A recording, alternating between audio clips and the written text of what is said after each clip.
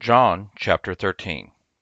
Now before the feast of the Passover, Jesus, knowing that his time had come that he would depart from this world to the Father, having loved his own who were in the world, he loved them to the end.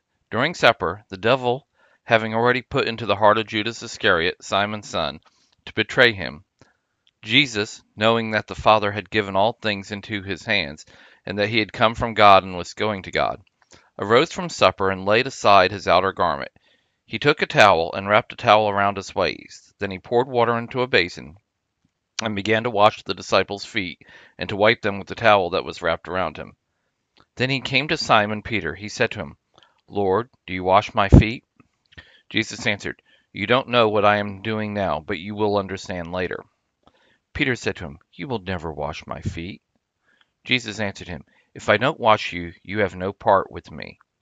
Simon Peter said to him, Lord, not only my feet, but also my hands and my head. Jesus said to him, Someone who has bathed only needs to have his feet washed, but is completely clean. You are clean, but not all of you. For he knew him who would betray him. Therefore he said, You are not all clean. So when he had washed their feet, put his outer garment back on, and sat down again, he said to them, Do you know what I have done to you? You call me teacher and Lord. You say so correctly, for so I am. If then the Lord and the teacher have washed your feet, you also ought to wash one another's feet. For I have given you an example, that you should also do as I have done to you. Most certainly I tell you, a servant is not greater than his Lord, neither is one who is sent greater than he who sent him. If you know these things, blessed are you if you do them.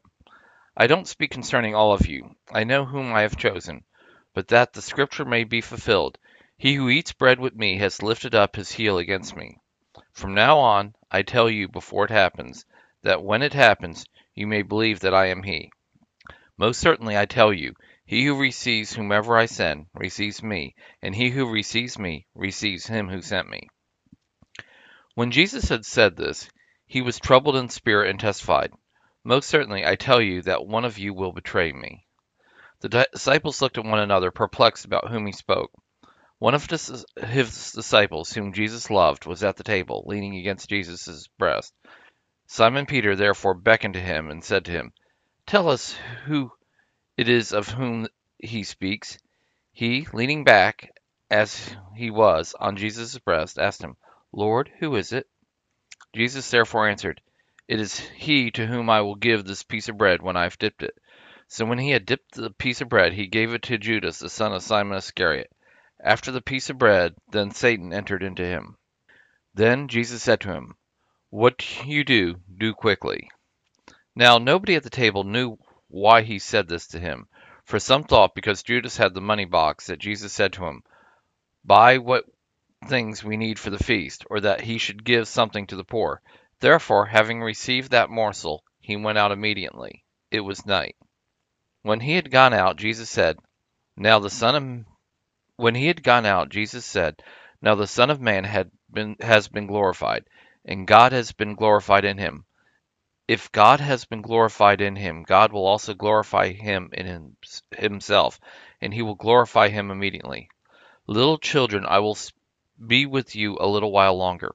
You will seek me, and as I said to the Jews, Where I am going, you cannot come. So now I tell you, a new commandment I give you, that you love one another. Just as I have loved you, you also love one another. By this everyone will know that you are my disciples, if you have love for one another. Simon Peter said to him, Lord, where are you going? Jesus answered, Where I am going you can't follow now, but you will follow afterwards. Peter said to him, Lord, why can't I follow you now? I will lay down my life for you. Jesus answered to him, Will you lay down your life for me? Most certainly I tell you, the rooster won't crow until you have denied me 3 times.